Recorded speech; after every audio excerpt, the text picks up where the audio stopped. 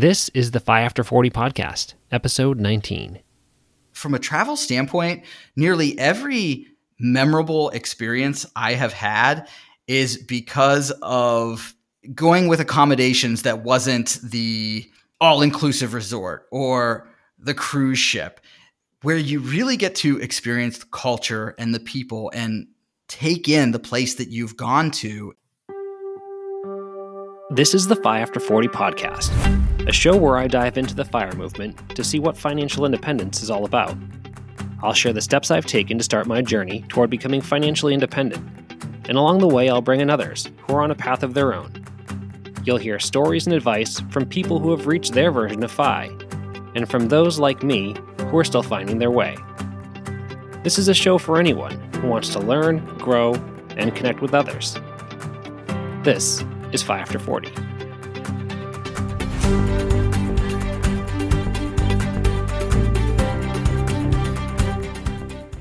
Hey everyone, welcome back to another episode of the Fi After 40 podcast.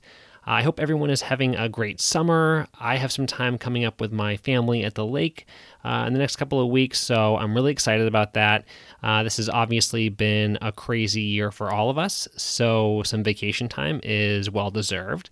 I hope all of you are able to spend some time doing whatever it is that recharges your batteries and brings some joy to your life. Today's guest is Greg from the Suburban Folk podcast.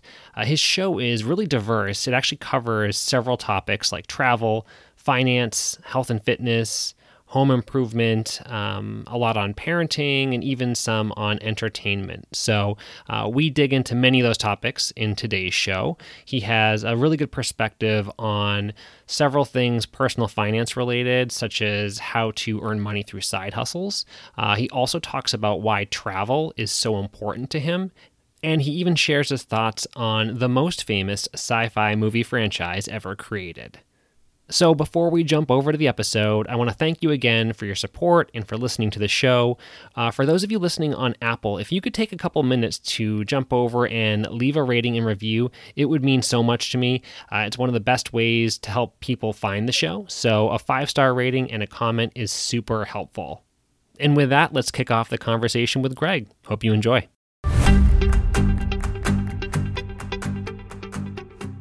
So today I've got Greg from the Suburban Folk podcast on the show. Greg, thanks for coming on. How's it going? Yeah, absolutely. I am doing very well, and I appreciate you having me on the show. Yeah, I'm excited. I wanted to bring you on so we could talk exclusively about Star Wars and get your breakdown of all the different films. No, I did listen back to some of your shows, and I know that was one of your topics you covered, which is pretty interesting. But I didn't hear if you were a fan of the last movie in the series. What was your general take on that? As a matter of fact, the episode that we did was right before the last movie came out. So I figured of the 5 people left in the world that haven't actually seen Star Wars, we'd do a full comprehensive review of Star Wars. It was fine. Yeah. I was not a huge fan of any of the new movies. The take that I had that I've never heard anybody else really say is it felt a lot like Harry Potter. For example, the big snake was basically the basilisk from the second Harry Potter movie. And it's the same kind of, they're searching for, gosh, I forget what they call it. It wasn't a holocron, but that whole thing to go find the planet, which is like finding a Horcrux. And I'm like, okay, well, yeah. Star Wars, Harry Potter. Very familiar. Yeah. It's kind of recycling current movie themes.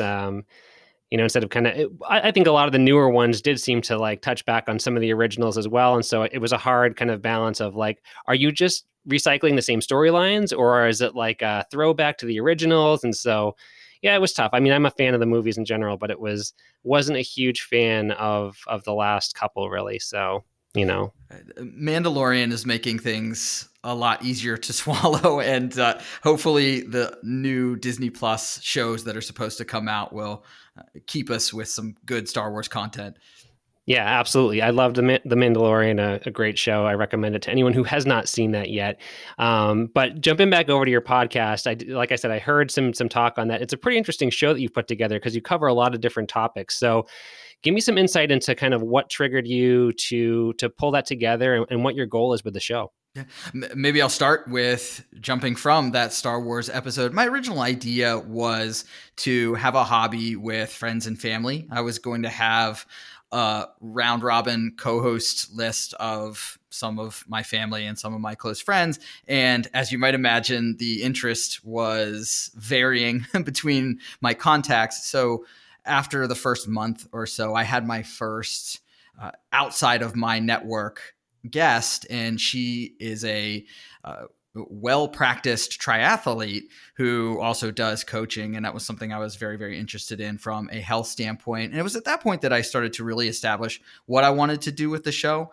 Now, as far as the name is concerned, I intentionally called it Suburban because I feel like suburbia gets a bad rap. And I've lived most of my life in suburbia. And hey, it's not all cookie cutter. And I don't spend all of my time driving my kids to soccer and watching Netflix all day and then nothing else exciting happens. So, and of course, what I'm an expert in is all things in suburbia. So the topics that I ultimately have focused on is personal finance, which has always been an interest of mine. And whether you're in suburbia or not, of course, is something I think you really want to have in order and people have to deal with all the time. Health is also very important to me. And I continue to preach for whoever will listen that you need to always do what's right for your health. Again, as compared to your finances, I'm all about pursuing your financial goals. But if you're in a job, for example, that's a detriment to your health, that's a problem and something that you really need to be able to address. And there's a lot of things that I can learn still in the world of health and fitness.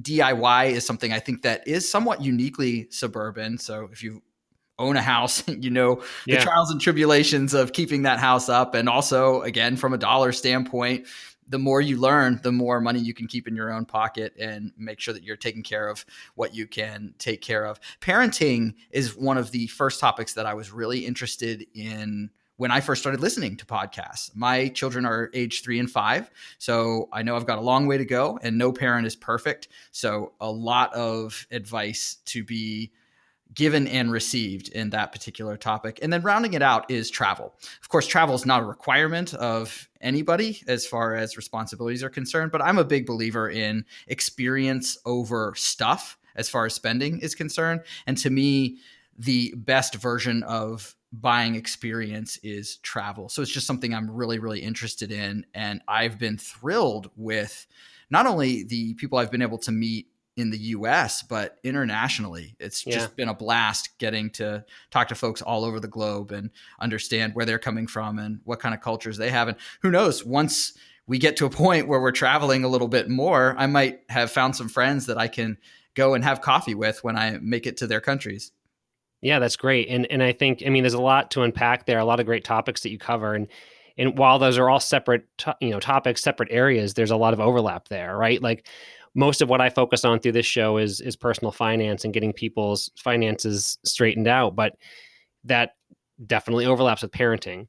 It overlaps with travel and experiences. And like you said, value. What do you value in life? Do you value experiences over stuff?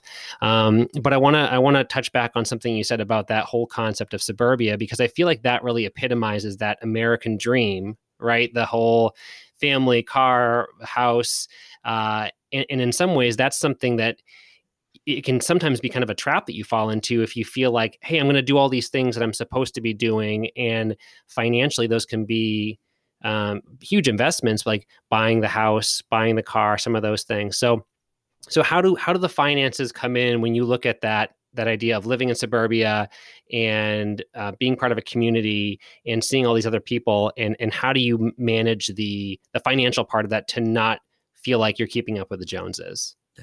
From my standpoint, I'm maybe too involved in finances that I can't have a conversation without considering what the cost of something will be. So I'll say for any conversation that I have, there's always going to be a question of what does it cost, and is it something I should be spending my money on? One interesting conversation that I had with a guest around COVID, we were saying, isn't it interesting that you hear about people trying to get back into urban areas and all these different downtown settings that have continued to really build up and try to attract people to come in?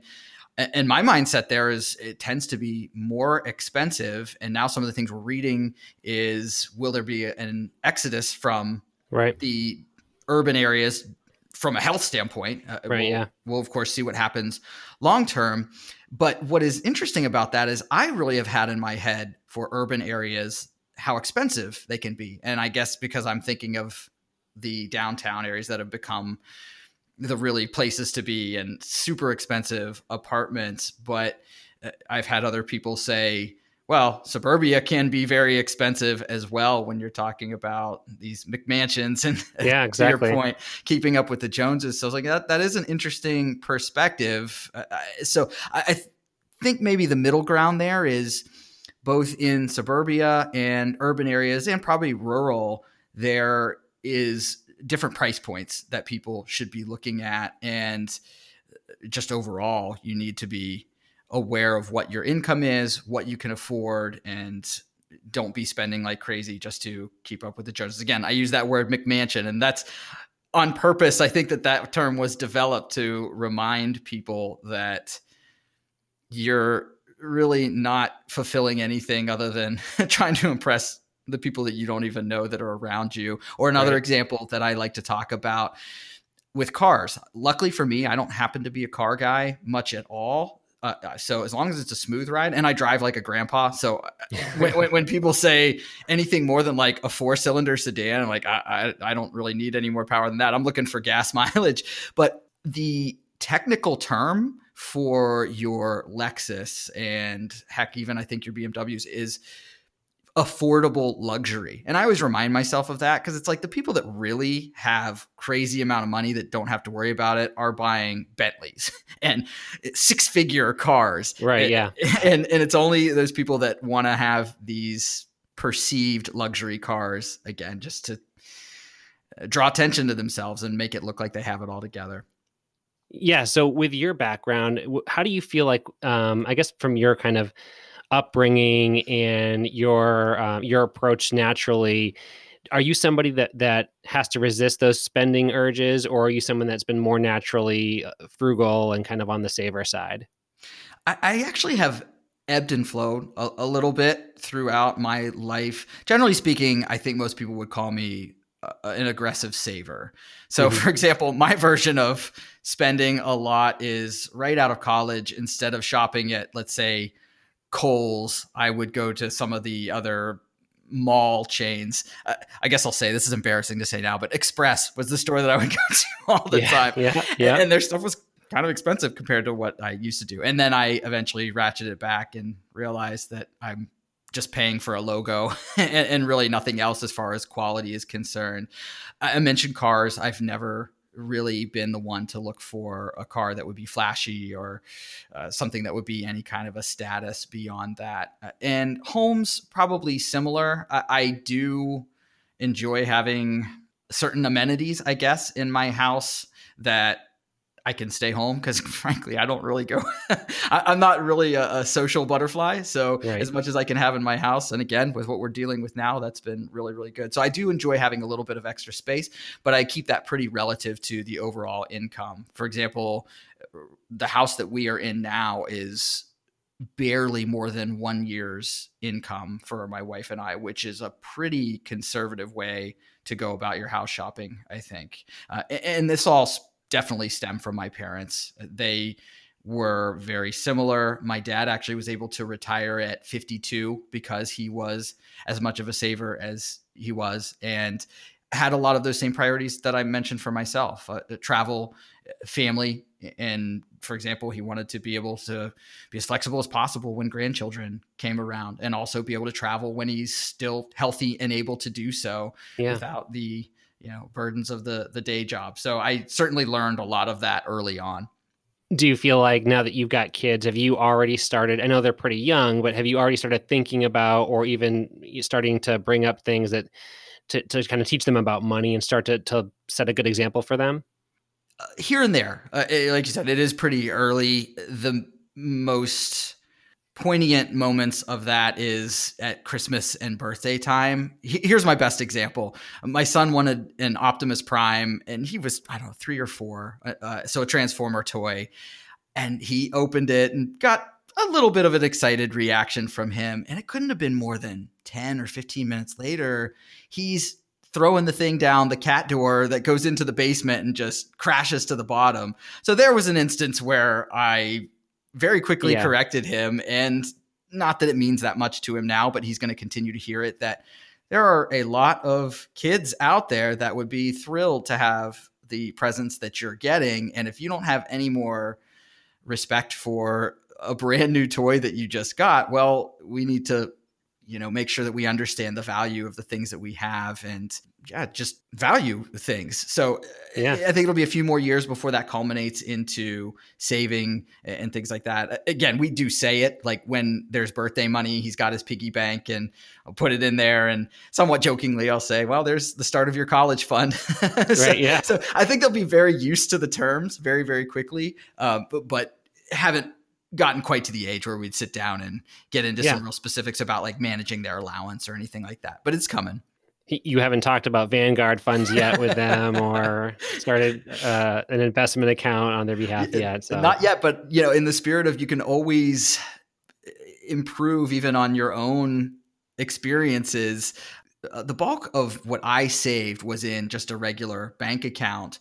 So I will definitely introduce them to being able to invest that money rather than just necessarily leaving it in a bank account that you're not going to see much interest in. Yeah, absolutely. So I know one of the things that we talked ahead of this a little bit, and I know you mentioned an interest in Dave Ramsey and his kind of approach to finances. So can you talk a little bit about just kind of how that message has resonated with you and how that's helped to continue your financial journey? Yeah, absolutely. My initial introduction to Dave Ramsey probably is the same as anybody else. Once I got out of college and started listening to more talk radio than I did before, where it was just mainly music. And once I started to pay attention to my own finances, really it appealed to my competitive spirit, meaning as I would hear people call in and say their age and what their issues were and so on, I would start to compare that to where I was and looking for any additional tips that I could take for my own savings and finance. I like how straightforward he is. Of course, one of the big things that has emerged, I'll say in the last 5 years, I don't know for sure when he's really gotten into the emphasis on it being emotional over the math. But I think it is definitely a good point and is a good case to be made, especially for people that are struggling with debt and buying more than they should, that, it might make sense to carry a mortgage that's at historically low rates right now, or a car loan that's at really, really low rates. But if you have that extra money, are you really going to save it and do what you're supposed to for the investments, which of course is the investor's argument that, hey, I can make more money by putting that savings into the stock market and I will ultimately end up with more money. Well, right. But that assumes the person's actually going to take that money and invest it rather than saying, hey, I've got an extra couple $100s a month and let me go to spend it on some other kind of entertainment that they don't necessarily need. So I really like that description. And I think it really holds a lot of weight for people that find themselves in a situation where they need to clean up some of their finances. So that really was the main interaction that I had, was just listening to the show. I actually did not take a look at any of his books until the last 2 or 3 years, and practicing what I preach. I got it from the library. I didn't pay for it.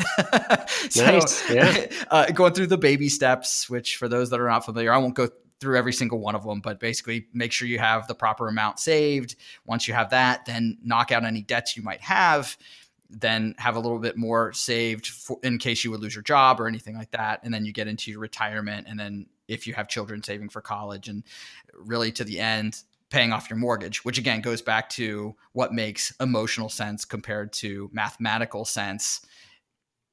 My mortgage is very low, but there's going to be something very nice when I have that final mortgage payment and never have to have it anymore, even though I guess technically I could have made more money otherwise. And so flashing forward to my experience with Dave Ramsey with the podcast, I did a seminar that was about marketing and things like that, but it really focused on services, At least a lot of the other people that attended had services. And frankly, I'm thinking, I came to this specifically to understand podcasting and what else I could be doing. So as I started to research to see if there was something I could take on to offer as a service, I found Dave Ramsey's financial coaching courses. So I did some research and decided to jump into that. And so I will be done with the financial course probably in a couple weeks, no later than the end of the month. And it's a passion project. It hits all of the things that I would want it to. I'm a big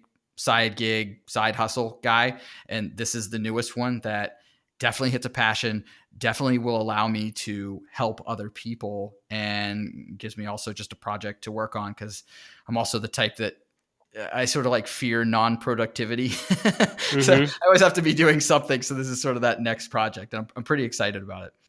Yeah, it seems kind of win-win in that perspective of, you get to do something that you're passionate about and you're helping other people. So is the idea, because I'm not super familiar with the specifics of it, but I assume it's kind of coaching people through financial steps as far as like paying off debt and starting their savings, some of those steps that you mentioned. So is the idea to just kind of connect one-on-one with people and give them some support and advice as they're trying to straighten out their finances? More or less, yes. Now, the beginning consultation would be for a potential client to fill out a full profile that would require them to state what their goals are. So it wouldn't be me saying, give me your finances, and then I'm going to tell you what your goals should be.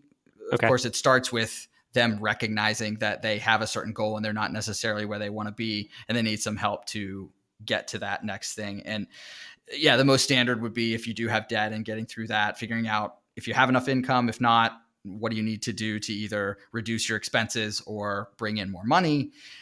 Make sure you actually are budgeting so that you have a plan and you can basically act on that plan, so you're not sort of going month to month worrying whether or not you're going to have enough money. And other things that you may not think of for financial coaching that is also part of what I would check for is things like insurance. Do you have life insurance if you have children? Mm-hmm. How much do you have based on what your income is? What do you know about disability insurance depending on the type of work that you have? Is it something that you need? And then even further down the way of, do you have a will in place? Is all of that squared away? Because you don't want to be dealing with something like that. God forbid you have, a death in the family or anything like that going on. And then even more to the extremes, if somebody happens to find themselves considering bankruptcy or their house is about to be foreclosed on, these are also areas where the financial coaches are able to jump in and point people in the right direction. And the other thing that I point out that's specific for this is, again, if you listen to the Dave Ramsey show, well, obviously he can't get into every single detail with the people that call in. So right, for the same reason that there's a personal trainer that can give you more individual coaching, even though there's a bunch of Beachbody videos out there, it's the same thing in the financial coaching world. I would have the time to go through your specifics. And then also from a local standpoint, sticking with the insurance example, if you don't have life insurance in place, I can get you in front of people locally that I trust and have worked with, so that that agent can get you set up and so on. So reduce the friction in getting things set up the way they need to be. So it sounds like, based on just kind of your own experiences, kind of stepping back to how you've gotten yourself into the position that you're in, do you feel like you're someone that is one of your goals, I guess, just kind of working towards financial independence in general? Is that something that's on your radar? Absolutely. It wasn't always, again, going back to when I became an aggressive saver and just kind of falling into it rather than being intentional.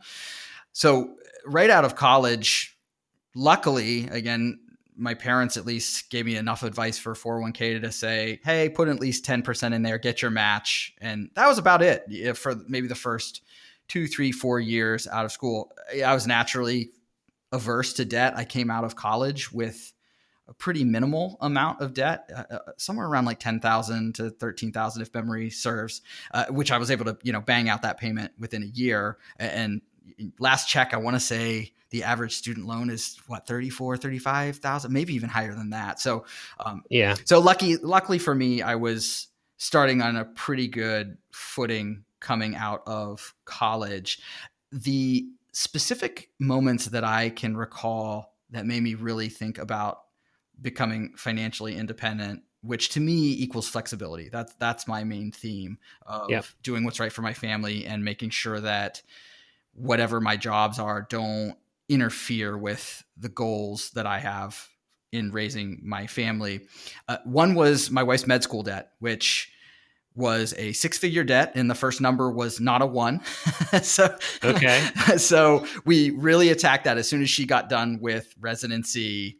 We held steady, for example, to not buy a house or do anything else for any lifestyle inflation, even though obviously for those that are familiar, the salary going from residency to, in her case, an owner of a practice is a pretty big jump pretty quickly. So if I can say this, it takes a little bit of discipline to not go splurge on something, but I wanted to just have that done. And once you're done with a payment like that, I mean, that's a mortgage, right? So Yeah. all of a sudden, a mortgage, just a total mortgage, not even a mortgage payment, doesn't seem that insurmountable anymore. And then once children came around is the next time where it really started to click for me that I wanted to be in a position sooner than later to control my own destiny. Actually, when my daughter was born, I was in Chicago and get a call at 3 a.m. from my wife. Hey, I'm going into labor, because she ended up being 4 weeks early. So, Oh, wow. So I had originally told my boss, hey, I can travel for like that last week, and then I'm grounded, for the foreseeable future. And sure enough, even that was not enough lead time.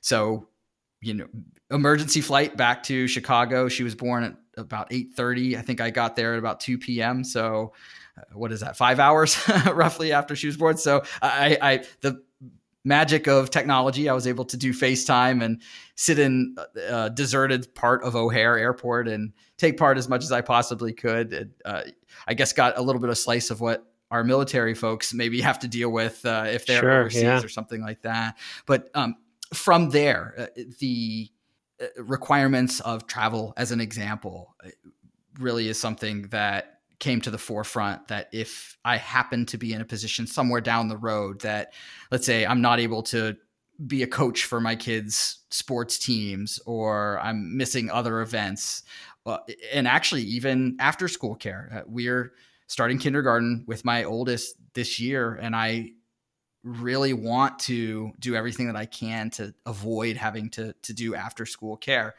So again, a way to do that from a flexibility and control your own destiny standpoint is to really be savvy with your savings and be aggressive with it so that you can do what's right for your family. So that was really the couple poignant things that made me say, this is something I really want to pursue and be very intentional about.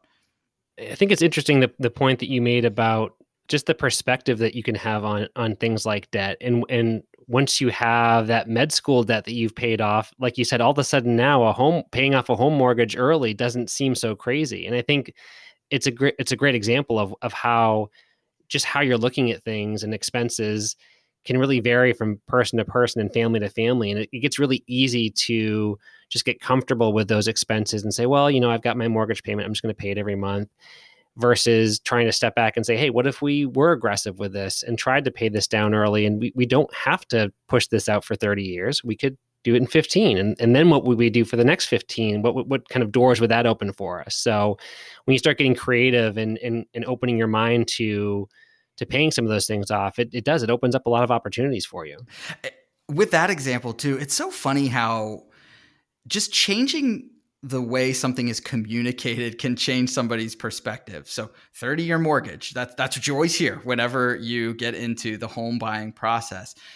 But if you say to yourself, I'm buying this at the age of 30, and if I don't make any other payments, I'll be 60 when I pay this house off. Like, really? I'm paying for this thing until I'm 60 years old? That just sounds nuts. But it goes back to, that's the way it's done. This is how it goes. And people just tend to accept that. And of course you get into, your house as an investment and, oh, well, you're going to make this extra money and so on. Well, we know how that went in 2008. I actually got stuck right in the middle of that because I bought my first house, I guess it was right at the beginning of 2008, just before it had completely bottomed out. So I got what I thought was an okay deal, but of course it kept going down from there. And I ended up having to make it a rental property for some amount of time. I learned a lot, but it certainly was not the investment that prior to that whole downturn, people wanted to make it out to be. Now, we've talked a little bit about saving money and paying things down, but I also know that you've got some experience with earning additional income through side hustles and things like that. So walk us through some of the things that some of the approaches you've had, or even things that you've done to kind of help on the top end of it by increasing your income. Sure. Two experiences in college that I think also really helped shape my perspective around being skeptical when it comes to money and skeptical of people in a good way, just not sort of handing over money and hoping everything will be okay. And then also leading into the side hustles. So the first for the side hustles, my favorite story that really showed me that it pays to use the skills you have and also see how you can monetize those skills. I was not able to get a summer job from my sophomore to junior year of college. So I stayed on campus and worked in the theater and checked people into the dorms when they'd have certain events, stuff like that. The community had a musical and I didn't have anything else to do. So I went and did the musical. Lo and behold, into my junior year, the director of that play became the musical director for the chamber singers for the college I went to. Ran into him on campus and he said, "Hey, they've given me a handful of $3,000-$4,000 scholarships and you can sing pretty well. I need a couple extra guys. Do you just want to come and do the chamber singers?" Terrific. So I scored 2 years worth of $4,000 scholarships, which that's great. Name me another college gig while you're in school that's going to get that kind of a return. So it taught me the power of networking and, again, monetizing a particular skill. In this case, it happened to be fine arts and in music. On the other end, actually with the music theme, I was in rock bands all through college. And so we found this ad that said, guaranteed record contract as long as we want to work with you, send in your demo, all that kind of stuff. And I think it was like $500, somewhere around there. It was under $1,000. But again, for a college student, that's serious money. So we get our money together, send it in. Hey, we get our money back if you don't get a contract. What could go wrong? So you get the thing back. Oh, you're going to be great. We love you. We want to represent you. We're sending it out to all these record labels. And so at the end of the period, I think it was like a 6-month window for them to get us a contract. We get this contract. And thank goodness I knew one person that was an independent musician, super nice guy that I was able to send this contract to. And basically it's like, well, you're going to pay for your own studio time. You're going to pay for your own production. You're going to pay for your own distribution. Usually with a record contract, at least they're fronting you the money and then you pay it back on the back end. This wasn't even that. So there was nothing to it. But of course, technically they gave me a contract that was completely worthless and they had no skin in the game. So of course it was just a big scam. So that's a cheap lesson to learn, really, for getting scammed in such a way. But it also helped me realize that I needed to be skeptical and really understand what was going on with my money. Taking that out of college, sticking with the music theme, I started teaching guitar lessons on days that I didn't have other things that were going on for some extra money that I could use. A few years later, I started doing soccer refereeing. I played soccer pretty much all through school, and that was a nice way to get some good exercise over the weekends and, bring in a couple $100. Actually, for a little while, I did a blog and I learned how to do my own WordPress site. So I would scour Craigslist. I don't know if people really use Craigslist for gigs anymore or not, but people would say, "Hey, build my website." I'd say, "Yeah, okay. Throw me a couple $100. I'll put it together for you." And was able to do that. The rental property that I mentioned, again, I sort of fell into that, but after hiring a company for about a year, I realized that I was going to be able to rent it out myself, do the maintenance and all that kind of stuff, and basically not have to pay somebody else to do that as an extra side gig. And then kind of up to more recent years, I have a small consulting business that we focus on operations and data. So especially for like small businesses that don't have big CRMs that cost a whole lot of money, we're able to do some work there.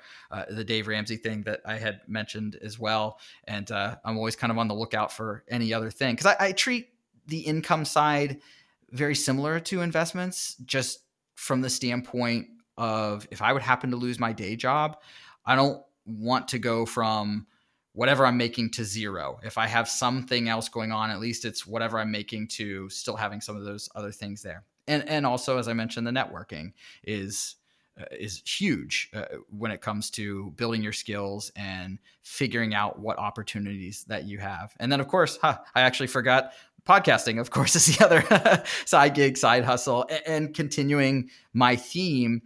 I love every aspect of it. And because I've got the music background, I even like doing the editing, which I found a lot of people don't like doing. So I'm gradually starting to offer those services as well. If people have a podcast and they don't want to do the editing, send it my way and we'll figure out how we can get it done for you. I've even actually made a couple of music themes for a few shows as well with the musical equipment that I have here. So nice. I love it. I can't get enough of the side hustles.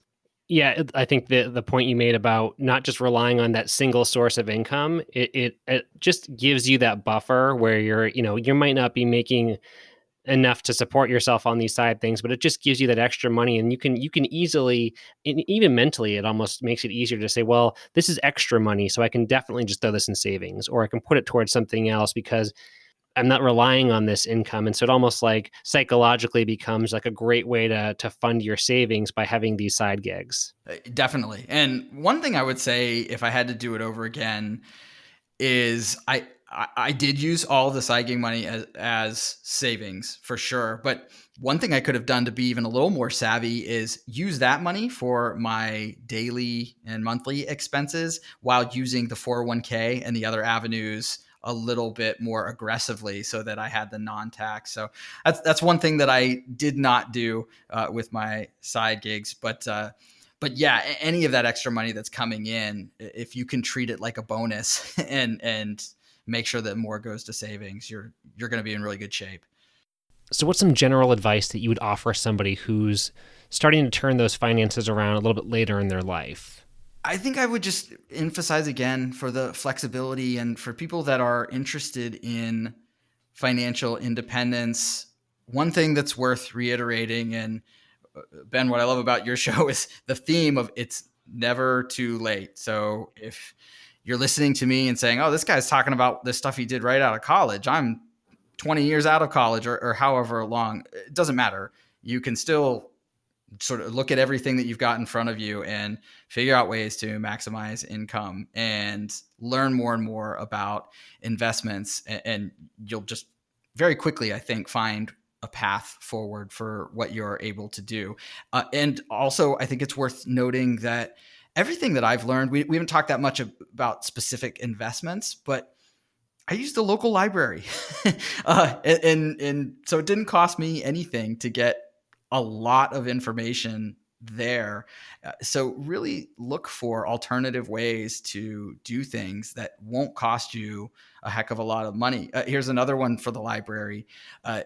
If you happen to be on my Instagram, any book that I review and say, oh, I like this or I like that, every single one of them is from the library. I haven't spent a dime on any of these things. So yeah, we started out with talking about making sure you're not trying to keep up with the Joneses. And that is very, very important. You'd be surprised about how many different ways there is to do things. And you can make an excuse not to do anything. It really is the case. But if you are actually motivated, you will be able to learn what you don't know and make a plan for yourself. So I think that's the most important things. Yeah, I think that's great advice. That's a great perspective to have. One last thing to touch on, just because you had mentioned it earlier on, you mentioned travel and that being kind of maybe a longer term goal for you. So what are some of your dream travel destinations? Do you have any on your bucket list that you would love to hit at some point? Yes, absolutely. So Australia is probably the one that's on the forefront of my mind. Actually, going back to the theme where I was mentioning, you have a baseline of wherever your family has been before, and we've gone to Europe a number of times, but none of my immediate family, I guess my grandma did, but not many have gone to Australia. So that's one that I definitely want to hit. Plus, I'll really test you here. My favorite band growing up was a band called Silverchair, who they were dogged as like a Nirvana wannabe. They were only 15 when they got popular, and sort of all of the post grunge, who was going to be the next Nirvana. I really latched onto them. They've, to this day, are my favorite band, and they're from Australia. So I feel like I have a kinship. I got to get there at some point for that. But anyway, that's definitely one. We will continue to do a lot of Europe. I've been to Ireland, I've been to Italy, I've been to Germany, but got to fill in plenty of other countries in between there. Spain, France, back to Italy. I actually haven't done the UK. Really, it was just Ireland when I had done that before. A stretch goal even is, can we do all of the continents? I know that's become a little bit more of a common thing now that it seems like you can get to Antarctica. I have to do a little more research. I think there's boats and stuff that I'm sure you can get there somehow. Yeah. So we're doing some research also on where we would like to go in South America and beyond. So yes, a lot of travel that's coming up. Obviously, there are a lot more things to be sad about with the lockdowns and with COVID. But for us, we were supposed to go to Alaska this year, and Turks and Caicos actually, in another few weeks, which needless to say are not happening.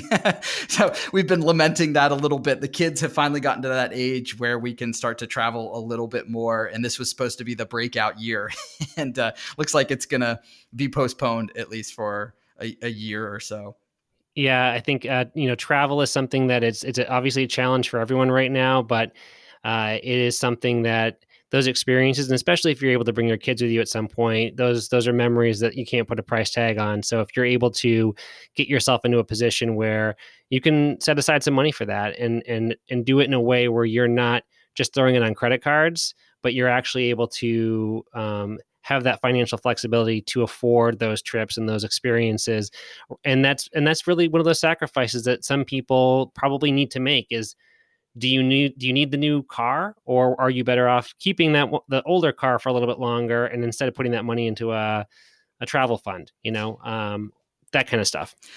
You're actually hitting a great point. I think that is a good lesson for people for all aspects of their financial life, in that from a travel standpoint, nearly every memorable experience I have had is because of going with accommodations that wasn't the all-inclusive resort or the cruise ship, where you really get to experience the culture and the people and take in the place that you've gone to, is by visiting the local pub that isn't where all the rest of the tourists are at, or staying at a bed and breakfast. For example, in Germany, we stayed in one that was a working dairy farm. So we're being woken up by cows in the morning. And continuing with the Germany one, my parents had only booked 2 hotels for I think it was about a 10 to 14 day trip. And that was on Christmas Eve and Christmas Day. So we're going like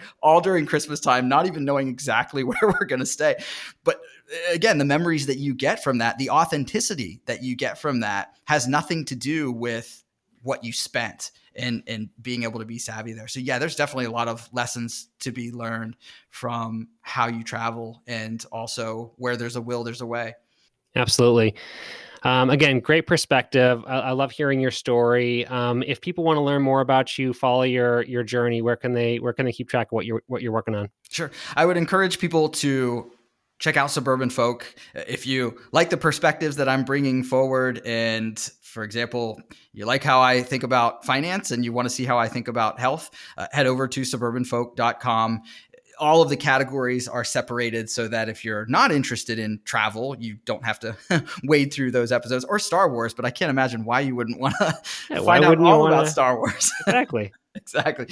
If you need to get a hold of me, it's greg@suburbanfolk.com. And that can be for anything about the show or the Dave Ramsey financial coaching. Again, I'm offering free consultations to walk you through what a prospective client of mine would be doing. And then if we would want to do some consultations after that to see where you're at and just do a status check of your overall finances, I can have you covered there. And also I can give away my phone number for that as well, which is 717-856-5709 on all of the socials as well at Suburban Folk. And I think that's pretty much everything. Finding the show on podcast applications, just search Suburban Space Folk and it'll come right up. Awesome. Yes, I will definitely put that info in the show notes. Greg, this was a great conversation. Thanks so much for coming on today. Absolutely. I had a blast. Thanks again to Greg for coming on the show to share his perspective and his story. A lot of cool things that he talked through there. I love what we hit on at the end there with the travel goals. I think, like I said, travel is a huge experience that is priceless for people. So if you can prioritize that, if you're able to, as he's trying to, I really support that and think it's well worth the investment. I also like the conversation about paying off your home early if you're able to, and just resetting your mindset with looking at a 30-year mortgage and not just accepting the fact that, hey, 30 years, I'm going to keep with these payments the whole time, rather than trying to be aggressive and potentially paying that off far sooner. You know, hearing people's stories about financial independence and what it means to them, I know it's super helpful to me. I hope it's helpful for you as well, just to see what's motivating people, what steps they're taking, what things have worked for them, what things do they think they should have done differently. So I love these stories. I love the guests that we've had so far. I've got some great people coming up as well. So again, thanks for tuning into the show. I hope this was helpful this week, and I can't wait to talk to you next week. Take care. To read more about my story, be sure to follow me at FiAfter40 on Twitter, Instagram, and Facebook. You can also subscribe to receive updates whenever new content goes up at FiAfter40.com. Also, be sure to subscribe to the podcast and leave a rating and review. It makes a big difference. Thanks for listening.